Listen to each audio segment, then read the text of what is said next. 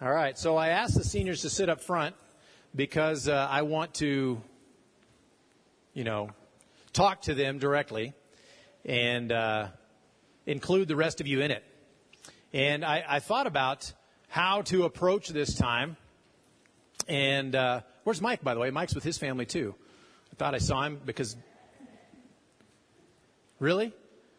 So 60% did not obey. Fail. All right. So I thought about how to do today because I wanted to do a couple of things. I want to we want to commission these seniors as they go out. And we are also preaching through God's Word, and so we want to be faithful to God's Word. And we also want to include everyone who's here in this process. And so I thought about how to do that, and I thought, well, it's kind of a commencement speech. And I thought, that's not a commencement speech. You don't do that in church. And we do preach sermons, and we do commission people, and so it's more of a commissioning sermon for our graduating seniors. And I am certain it will be relevant to all of us. And so to set the stage for this, I do want to ask a couple questions, though. A couple of questions, particularly of our seniors, though they're relevant to all of us. Seniors, how are you going to keep your feet on the ground after graduation? Spiritually speaking, how are you going to keep your feet on the ground after graduation? Do you know how to keep from getting swept up into the destructive current of this world? And we've invested, and parents, you've done a great job with these graduating seniors. And you have invested, and we have invested in these graduates. And we've tried to teach, and we've tried to model, and we've tried to mentor, and we've prayed for, and we've agonized with, and we've walked through the last 4 years with these students through all the things that they faced. And I hope they know the answer to those questions. But today, we're going to look at a specific way to answer those questions. We're going to be in the book of Exodus, and starting in chapter 20. We're going to do the first part of chapter 20 today. And I think this chapter answers well some of these questions that we have. This morning, we're going to be talking about just the first 4 of the 10 commandments. There are 10, as you guessed from the name, but we're only going to talk about 4 of them. And sometimes this is referred to as the first tablet. You know, there were 2 tablets, and these first 4 commandments have some things in common that are different than the remaining 6. And that is that these first 4 focus more specifically on our relationship vertically with God. And then the remaining 6 tend to focus more on our relationship with each other, how we treat one another, how we relate together, and those sort of things. And so we're going to talk about just those first 4 for our time today. It's not that God needs us to treat Him a particular way. It's not that God is needy. It's not that He's like we are. By the way, we kind of need to be treated a certain way. We get, upset with someone if we're treated without respect or whatever. It's not that God needs us to treat Him a certain way. He really is the great I am. He's the self-existent one. He's the self-determined one. He exists perfectly in eternity, and He doesn't need anything from us. We don't supply a need that He has. But He has created us. And He has created us. Obviously, we're His creatures, and so we come to Him in a particular way as creatures coming to relate to our Creator. And so the fact is that in the 10 Commandments, God graciously communicates Himself and His expectations to us. And so that's what's happening there in the 10 Commandments. He shows us how we should relate to Him as our Lord. And so with that in mind, let's go ahead and open up to Exodus chapter 20 if you're not already there. And I'm just going to read the first 11 verses today. And God spoke all these words, saying, I am the Lord your God, who brought you out of the land of Egypt, out of the house of slavery. You shall have no other gods before me.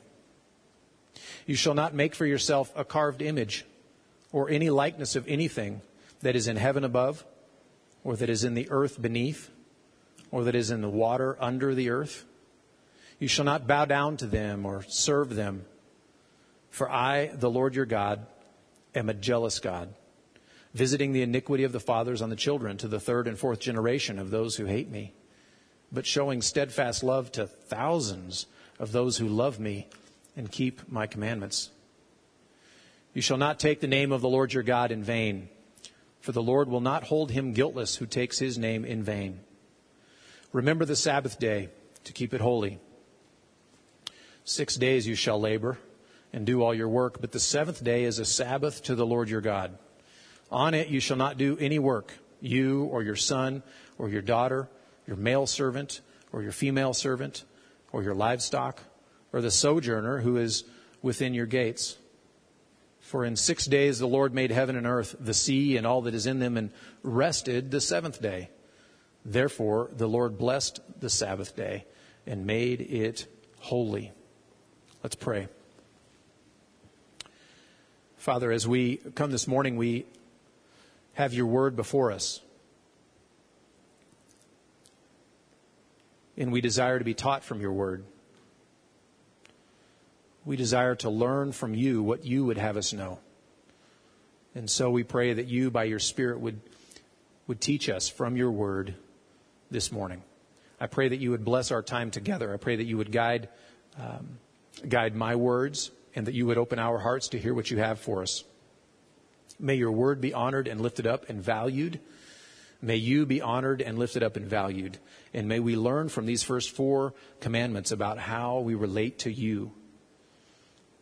At the same time, I pray for our graduates and pray for your blessing on them.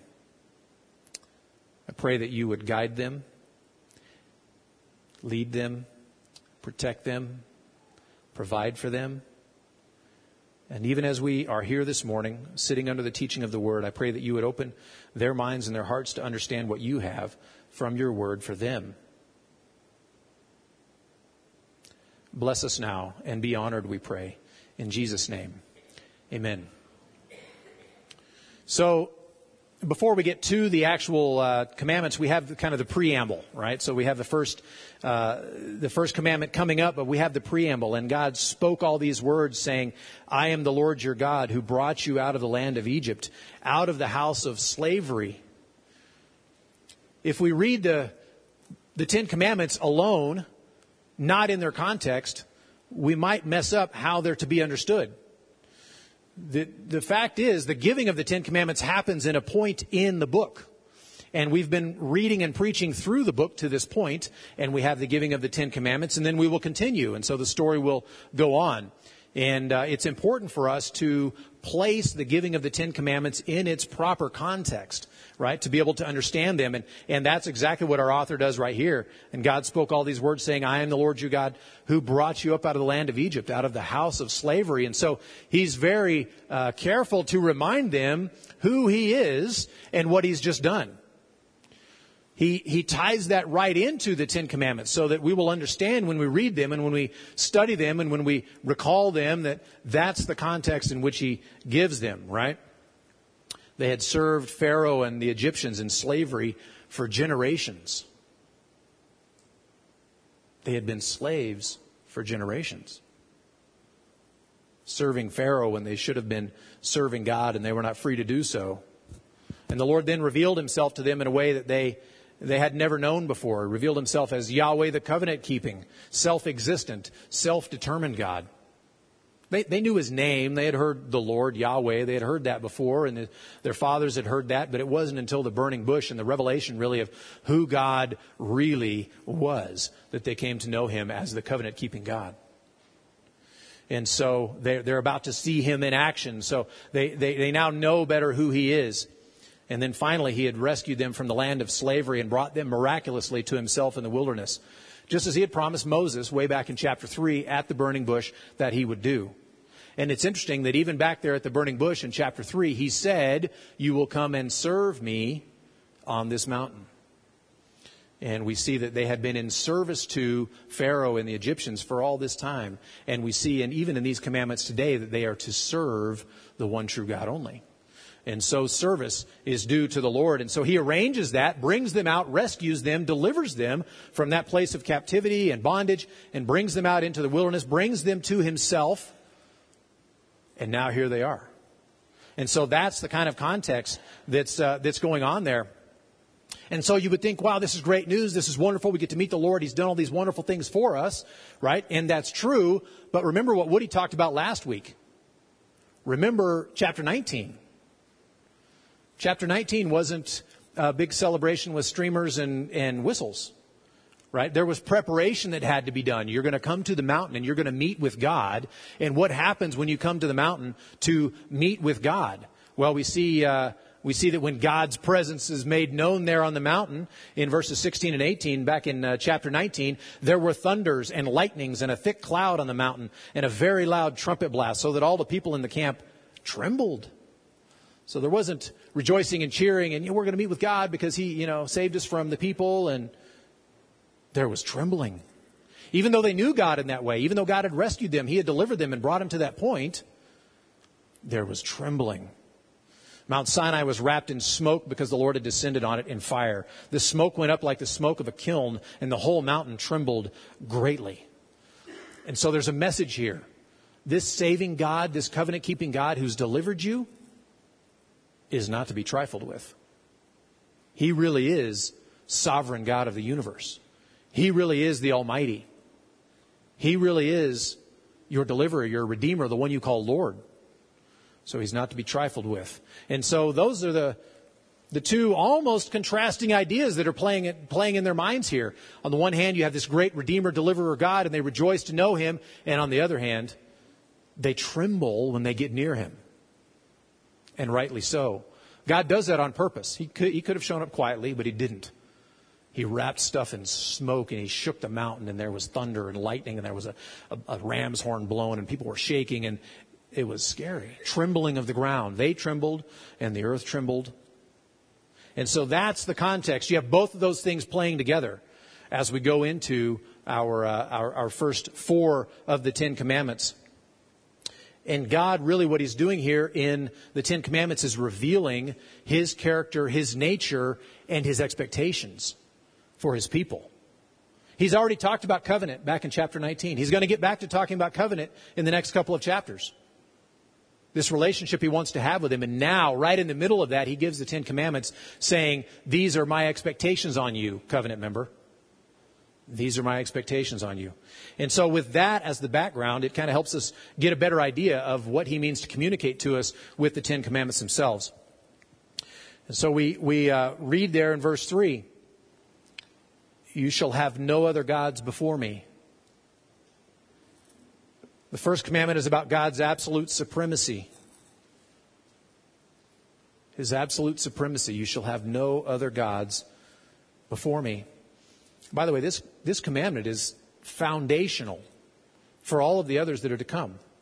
It's based on an understanding of who God is and the fact that he's the only one in that position.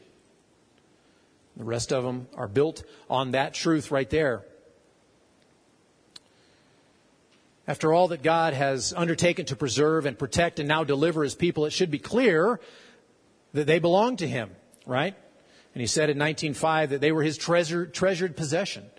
That's a great way that God speaks of his children. And so he says here, you shall have no other gods before me. But what does it mean to have another God before him? To have another God before the Lord. What does that mean? Well, certainly it means that at least that we are not to value something or hold something as more than God. Or you value something more than you value God. That would be having another God before him. Right? He's the one who redeemed you. He's the one who bought you back. And here you are putting something else instead of him as that to which you hold your highest allegiance. Whether it's money or prestige or any of the things that you might go after, maybe a relationship. It could be something like that you value more than God, that you look at it and you say, well, God says this, but I really want this more than I want God. And so I'm going to put God in second chair so that I can honor this thing that I really want more. Or maybe this thing that I really fear more. This thing I want to pursue more. And so practically we put God in the second chair. And so that's what it means to have a God before him. But it means more than that because the language is a little different there. It doesn't just mean have a God superior to your God. But the wording here talks about having a God even in His presence. Maybe you've elevated something to be alongside God, or you value something as much as you value God, or it's kind of a toss-up. You know, some days yes, some days no. You've got something else that's creeping in to be in God's presence as if it were as important in your life as God is. So it doesn't even have to surpass it. It could be just in God's presence. He demands to have that ultimate position. He is the Creator God. We should give Him that ultimate position. Let Him have that, and don't have some competition going on with something else in His presence. And I think the implications in our lives are pretty clear. Is there something that you serve or worship or hold up as valuable alongside the Lord or more than the Lord? Of course, the Sunday school answer is no, right? We've all been to Sunday school. We know that no, that's not the case. I've read this verse. But practically in your own life, in how you spend your time and how you spend your money and the way you navigate your relationships and the way you live life, that may not really be the case. So I want you to ask yourself that question. Maybe the answer is different. Is there something or someone you look to for guidance or direction more than you look to the Lord? That's another way to look at it. Same question, different way to look at it. And of course, sitting here in our church, by the way, it's easy to say there's no one like the Lord. Where else would we go since He has the words of eternal life? And we say that now because we're all together in the church and we're accountable to each other and we're hearing the word preached and we just finished singing songs and we've prayed and I want to encourage you in that. There's a lesson in there too. Stay in church. Stay in church. Is it easier to give in to those things, to desire something else alongside God when you're inconsistent in church? When you've not been going to Bible study or attending service in the morning or meeting with brothers or sisters and praying together or going to Connect Group and Bible study. And when you've removed yourself from the church environment, is it easier to give into those things? Oh, man, it really is. It really is easier to elevate something else into the presence of God. And so I would encourage you, just as you are bolstered even now, that no, why would I go to anyone else or anything else to gain the things that the Lord is to provide for me? We answer that now because we're together. So one of the applications is stay together. Be regular in the attendance in church. We talked about membership just a little bit this morning. Part of membership is a commitment that we're going to do this regularly. We're going to join together, and I'm going to help you fight off those temptations, and you're going to help me fight off those temptations. And so I encourage you in that. When you go to your next place in life, graduates, find a church that preaches the Bible and get plugged in. By the way, both of those are important. If you found a great church, but you're not really a part of it, not really plugged in, it's not going to help you out much. Find that church and get plugged in and be involved. It needs to be a good Bible-preaching church that holds this up as the standard. And they need to preach it. And you need to be involved, to be plugged in there. It will help you. You shall have no other gods before me. Anytime, by the way, I think that anytime we break really any of the other commandments, we've already broken this one. We're holding something as more important than God. That's the first commandment. The second one talks about God's means of worship.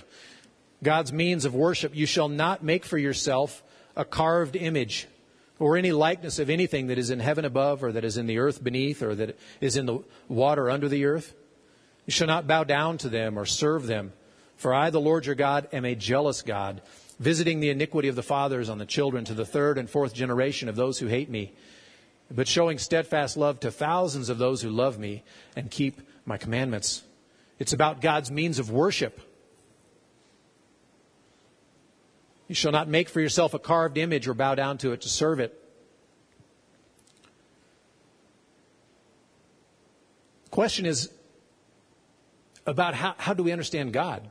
We've already addressed the fact that we're not supposed to bow down to other gods or have other gods in God's presence. That's what the first commandment was about. Other competing gods that would compete for our allegiance, that would compete for our obedience. The second commandment's a little bit different. It's talking about how we know God, how we understand God, how we worship God. It's about our worship of Him. You see, this idea of having an idol, for us, we don't really understand the way they looked at it back in that context. This is, 3,500 years ago. The world at the time looked at things a little bit differently. And the religions at the time were different than they are now. So they didn't think, these neighboring religions of theirs, these other pagan religions that bowed down to Baal or to Ashtaroth or whatever, they didn't think that this little figurine was actually their God. It was a means through which they worship God. It was a picture of their God, and when their God blessed them, he might inhabit that figurine, and they would worship him that way, but it was essentially a means of worshiping God. And so what they would do is build this temple, and they would put this figurine right in the middle, their idol that they would put right in the middle, and they would bow down to that. And that's how they would worship their God. They didn't believe that this thing was their God. They believed that their God existed in some spiritual reality behind this figurine. And this figurine was a means of worshiping that God. And that is what the Lord's addressing here. He said, don't go making carved images. Don't make figurines to worship me or anyone else. That would be covered in the first commandment. But if you think into the future, think about what's going to happen at the golden calf incident. They're going to make these golden calves, and they're going to say, "Behold our gods who took us out of the land of Egypt." And they say they think they are worshiping Yahweh through worshiping these golden calves.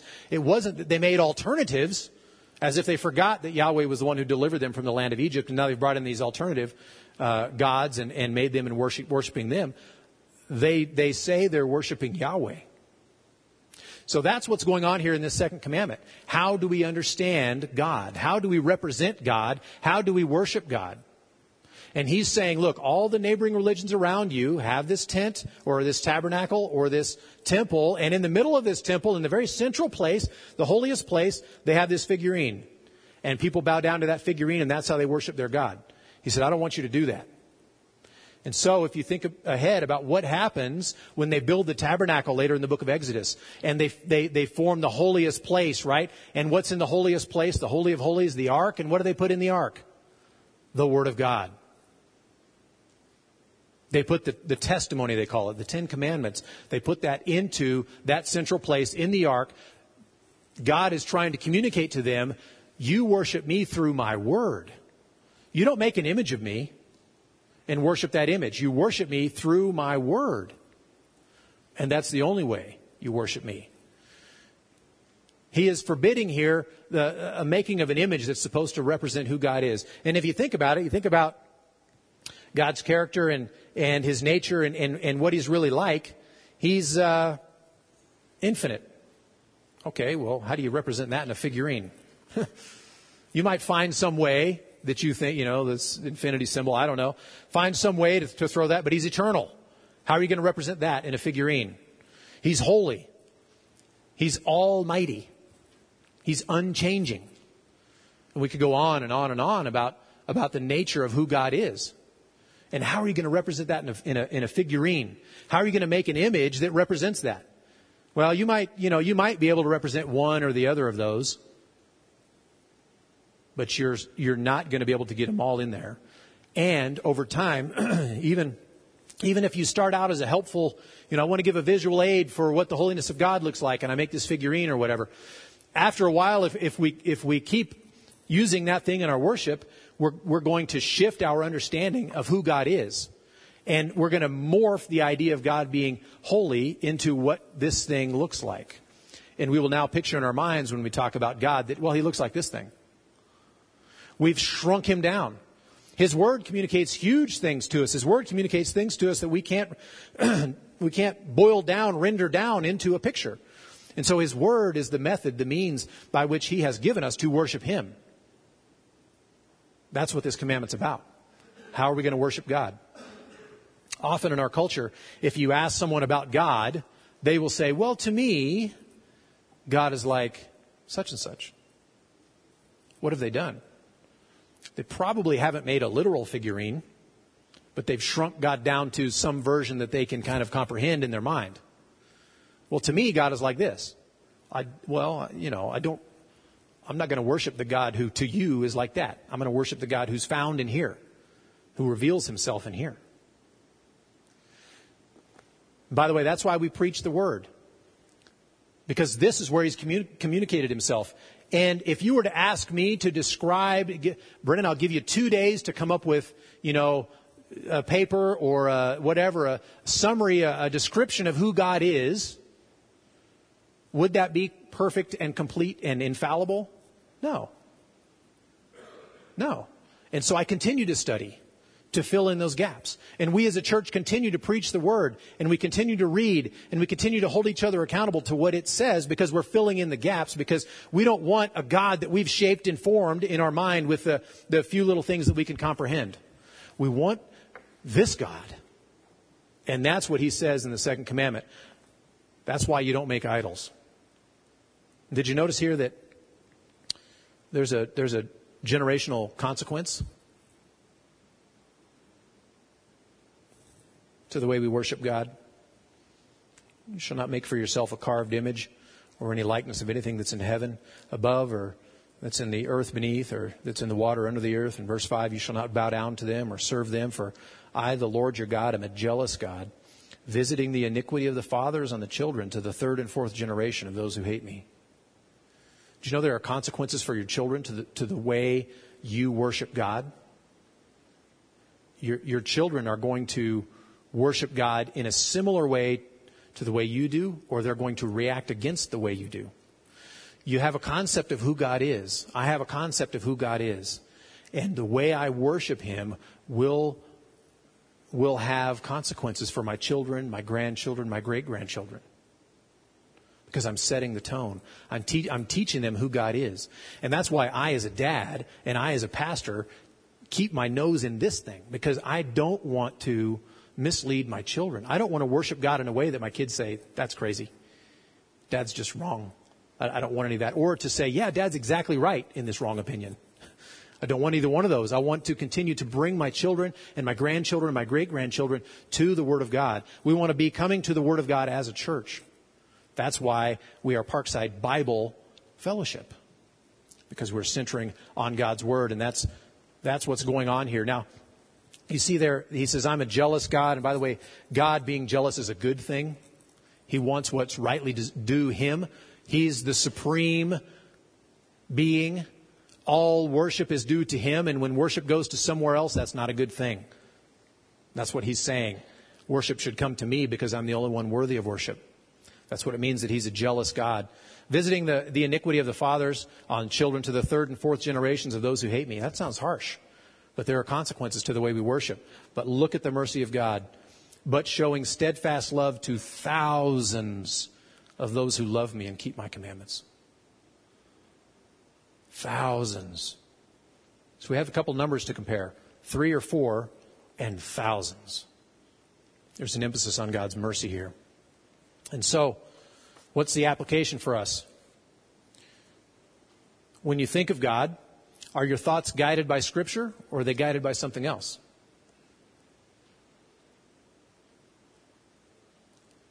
Are they guided by what you read on, Facebook? Or a song you heard on the radio? Or a comment that a friend made? Are you guided by the Word of God, or are you guided by something else? Absolutely any other means of coming to God will distort Him, and you will end up with a warped view of who God is. You will end up with a God who doesn't actually exist. You will end up an idolater.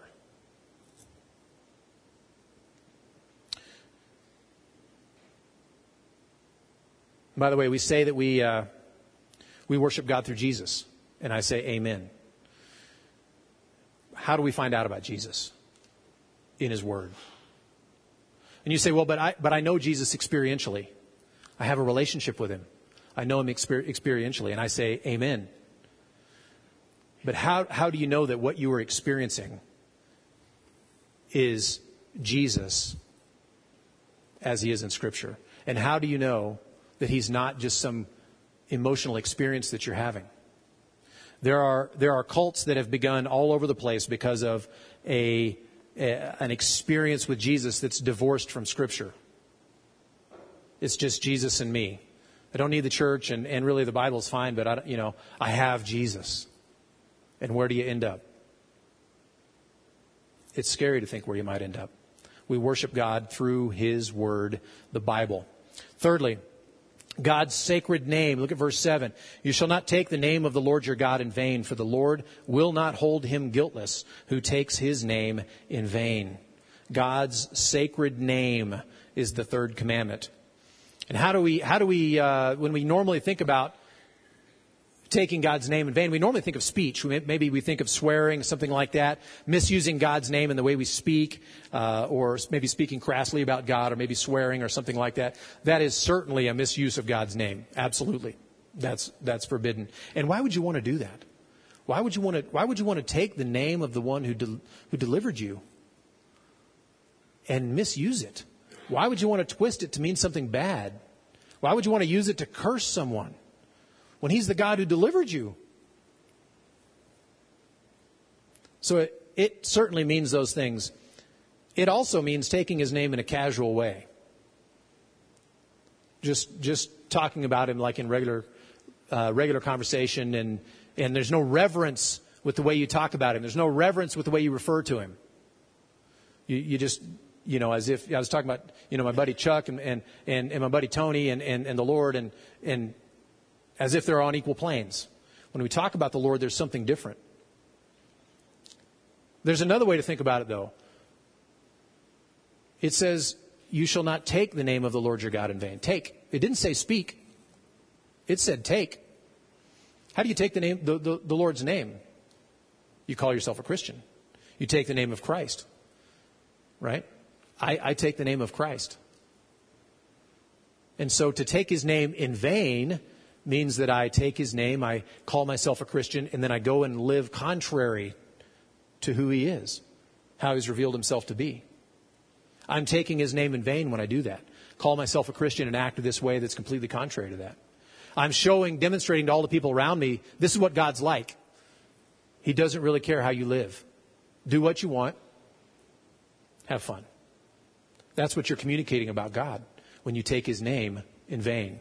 And so when we call ourselves Christians, there should be a degree of weight in that. Right? A simple illustration is the little fish that's on the back of the car, right? That just whipped by you, right? Going 20 miles an hour over speed limit or whatever. They are taking the name of Christ, by the way, unless they just bought that thing used and didn't remove the fish. I don't have a fish on my car, by the way, because I think it relates to this commandment. I follow the laws when I drive. But I take seriously taking the name of the Lord, calling myself a Christian, calling myself a follower of Jesus. I take that very seriously. I don't take it lightly.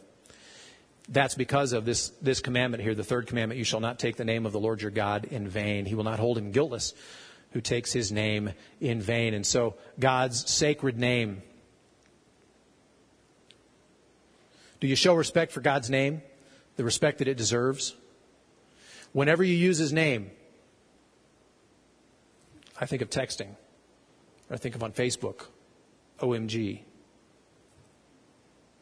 You're invoking God for what? To laugh at something? To point out that something was stupid? And you invoke the name of God. Do you show respect for God's name, the respect that it deserves? Whenever you use His name, are you conscious of the fact that of what He's done for you, that He's your deliverer? He started off this whole thing by saying, I'm the Lord your God who brought you out of the land of Egypt, out of the house of slavery. Do you use the Lord's name when it's not really appropriate? Or do you call yourself a Christian and are happy to act like one on Sunday, and then the rest of the week run the other direction? You're also taking His name in vain. You shall not take His name in vain. And fourthly, God's appointed day. Remember the Sabbath day to keep it holy. Look at verses 8 through 11 there. Remember the Sabbath day to keep it holy. 6 days you shall labor and do all your work, but the seventh day is a Sabbath to the Lord your God. On it you shall not do any work, you or your son or your daughter, your male servant or your female servant, or your livestock or the sojourner who is within your gates. For in 6 days the Lord made heaven and earth, the sea, and all that is in them, and rested the seventh day. Therefore the Lord blessed the Sabbath day and made it holy. And so the commandment is, so keep that day holy. Now, I'll start off by saying we are not under the law. And I'll get to how this one applies to us. But in Egypt, they didn't have a rest day. They didn't have a normal week that included a day of rest every week. They were slaves. They went to work. That's what they did, right? And, by the way, the Egyptian calendar was a 10-day week, not a 7-day week. But the Lord rescued them from that. He delivered them from that. And think about what He instituted with them. He said, you used to work like dogs and be treated like dogs and got paid like dogs, right? That used to be you. You were in slavery. That's the way you were treated. But I am calling you out, and I am decreeing that every week you will have an entire day of rest. And I mean rest. Don't even build a fire to heat your lunch. Rest. Rest on that day. That's what the Lord means. So He's called them to that place of rest. But it's not just a rest for them. It's called a Sabbath to the Lord. So they rest from their normal everyday work. They take a day and they set it aside, and this is for the Lord. We talked about this in our Connect group, that if you were a farmer and it was time to harvest, you better harvest all you can on Friday. Because when the sun goes down on Friday night, the Sabbath starts at sundown on Friday night. You're not doing any work. You're not harvesting till Sunday. You're taking the Sabbath off. And so you would have to trust the Lord. Oh, it's harvest time. Now's the perfect time, and the storm's coming, and I really need this money. And the Lord said, rest on the seventh day. So do your work in 6 days. Plan it out differently. Do it in 6 days or whatever, but stop and take that time. We are not under the law. And it's not the Sabbath today, by the way. It's Sunday. It's the first day of the week. It's not Saturday, the seventh day of the week. Right? And there's a long discussion about why that's the case, why we worship on this day. But primarily, it's because today is the Lord's day. This is the day we remember Jesus rising from the dead. And so the most important event in our lives, the most important event in Christian history, is not creation, which is what's being celebrated here. And the Ten Commandments, when they're given in Deuteronomy chapter 5, there's a reference made to another ultra important thing in the life of Israel, being brought out of the land of Egypt. That's also not the greatest most important thing in the calendar of our lives. The resurrection of Christ is the most important thing in the calendar of our lives. And so we celebrate and we set aside Sunday, the first day of the week, and that's how we do that. That's why we do it on Sunday, and that's the way we worship Him. So what does this mean for us? Since we are not under the law, and you can go home and start your stove to reheat your dinner. You can use your microwave, and if you want to build a fire to heat your dinner, you can do that too if you really want it. We're not under those same restrictions. But the same principle applies. God intended to build into their lives one day of the week, one day out of 7, where they wouldn't make a penny. They wouldn't do normal work at all. An entire day of that. They would set it aside. It was for worship. It was for rest. It was set aside for the Lord. And what do you think that taught them? What do you think that taught them when harvest time was coming and they were looking, and the crop's going to be exactly right at this time and the Sabbath day? Punishment was really bad, by the way, if you broke the Sabbath. So they weren't going to break the Sabbath. They would wait and trust the Lord and harvest the next day. Or they would harvest the day earlier. They rearranged their lives around the reality of who God is. And the fact that He is more important than my daily activities. More important than my routine work that I do that may be very important. Not discounting that, but saying He is above that. He is above that. And I think we would be benefited, and graduates who are going off, you would be benefited to build a Sabbath rest into your week. That you have a time where you will cease from work because you trust the Lord. Not just because you want to nap. Napping is fine. But because you trust the Lord. You're going to work like a dog 6 days a week to get your homework done. And the seventh day, you're going to set aside. And you're going to worship. And you're going to trust the Lord. But wouldn't you get better grades if you did homework 7 days a week rather than 6 days a week? Maybe. I don't know. Trust the Lord. I encourage you to do that. Set that aside. What you are saying to yourself, what you are saying to people around you and to the Lord himself is that he is more important than you getting everything done that you can. Because he is more important. Life as it is lived on Sunday, I think, is the way life is supposed to be. We're sitting under the teaching of God's Word. We're ministering to other people. We have ceased from our work, and we enjoy our work, and our work is important. Our work is very important. But we've ceased from it to do something even more important, which is worship God. God's appointed day. The New Testament tells us our rest is in Jesus. And so we don't have that same principle that, you're going to be stoned to death if you do stuff on Saturday. We don't have that. We can praise the Lord for that. Jesus fulfilled the law for us. But this principle is still true. It's still true. And I think we lose something when we gamble on the fact, or we really place all of our weight on the fact that Jesus is our rest, and therefore I can work 7 days a week. I can treat Sunday, Saturday, every day exactly the same and not set aside a time for the Lord. We really lose something. We lose that testimony of our lives that says this person trusts Jesus enough that he will stop working where he makes money. He will pause from that and he will say, this is more important. And so I give the Lord today. So graduates, these 4 commands are foundational for our Christian life. We worship the God of the Bible alone. We worship only in the manner that he has prescribed. And we worship only him as he has described himself, not a caricature of him where we've warped this little piece and changed that little piece. We worship him, not a caricature. We honor and hallow his name, his reputation, his fame in our speech and in our actions. We have built into our faith that concept that this life is not all there is. So we set aside time each week to remind ourselves and each other of his provision for us, and that we live solely by his provision. By the way, giving fits into this same category. Christians, how in the world can you live on, 90% or less of your income? Why don't you just, make use of that other 10%? Well, because it's the Lord's. And we're content with that. We might be able to buy a bigger house. We might be able to buy a newer car. We might be able to, do these other things, eat out more often, or whatever it is we like to do if we would just use that other 10% or whatever percent we give to the Lord. But we don't, because we value the Lord and we say this is his. Let's do the same with our time. Each of these commands, by the way, points to Christ.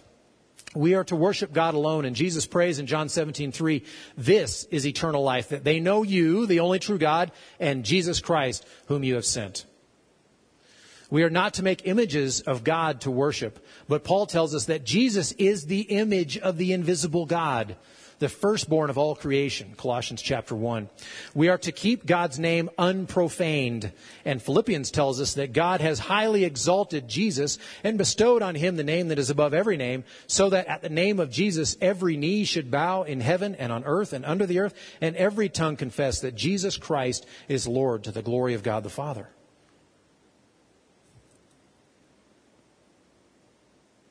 We are to be careful and rest from our everyday work and to focus our energies on God alone. The person who strives to build his resume with God, whether he calls himself a Christian or not, by the way, can never have rest. That's what the author to the Hebrews is talking about in Hebrews chapter 1. There's no rest offered except in Christ. That's where the rest comes. And by the way, if you're hearing these commandments and you're thinking, I don't do that, so I must not measure up to God, you're right. And if you're thinking, that scares me, I'm glad. Because that will drive you to ask, so then what do I do? What do I do? And this is where I tell you that Jesus is your rest. He is the fulfillment of the law. He is the one that fully and completely obeyed God in all of these ways and in every way. He's the one that went to the cross to pay the penalty for you, so that guilt that you feel right now, and by the way, you don't feel nearly the guilt that you should. That guilt that you feel is evidence of real guilt that you have before God, and he judged that in Jesus. He put that judgment on him, and he poured out his wrath on him on the cross. so that we, by trusting in Christ, turning from our sin, turning to Christ, we have rest from that striving. If, however, you hear these 10 commandments and you think, wow, I'm doing pretty good and I just need to do a little bit better, you are on a path that will lead to you striving and striving and striving and striving and striving and striving, never ending. And then you will get to Judgment Day and the Lord will say, I told you to be perfect, not pretty good. And I offered you rest in Jesus, and you didn't want it. There is rest in Christ. Turn to Him. That rest is only found in Him. And so, graduates, as I close this is how you keep from getting washed away. This is how you keep your feet on the ground. This is how you trust the Lord when there's great temptation not to. This is how you follow after Him when there would be things that would crowd in and change your focus, want to tempt you to go another way. This is how you keep your feet on the ground. You remember who God is. You remember how to worship Him. You keep His name holy. You trust in Christ, the name above every name. And you remember that this life is not all there is. This life is a peek at what's to come. That's eternal. And build your life around that truth that you are not living for what you can get out of this life. You are living in light of eternity. Let's pray. Lord, I thank you that you have graciously communicated to us in your word and even in these first 4 of the 10 commandments who you are and how we can come to you. We as people make up all kinds of different paths to you, and we make all kinds of imaginings about you, and we form idols, whether physically or mentally. They're misshapen and they're not you. They don't represent you. And they lead us astray, and we end up usually worshiping ourselves, worshiping our own pleasure, worshiping what we can get. But I thank you for your word that tells us, that reminds us the truth of how crucial it is that we know you, the one true God, and Jesus Christ whom you've sent. Father, I pray for your blessing on each of us as we go away. I pray for your blessing on these graduates as they enter a new stage in life. I pray that you would bless them and provide for them. I pray that they would remember your word, that they would be drawn back to your word, that their lives from here on out would be built on your word, grounded in your word, rooted in your word, that they wouldn't be blown away, led astray by what the world would entice them to do, but instead they would look to you and look to your word. They would worship you as you really are. That they would value you, that they would honor you, that they would hold you up in their lives, that you would bless them. Father, I pray that you would bless each of us as we go out and live our lives before you and before one another and before this world. I pray that we would hold you up in this way. I pray that we would cling to Jesus, who is our rest. Now, to him who is able to keep you from stumbling and to present you blameless before the presence of his glory with great joy, to the only God, our Savior, through Jesus Christ our Lord, be glory, majesty, dominion, and authority before all time and now and forever. Amen and amen. You are dismissed.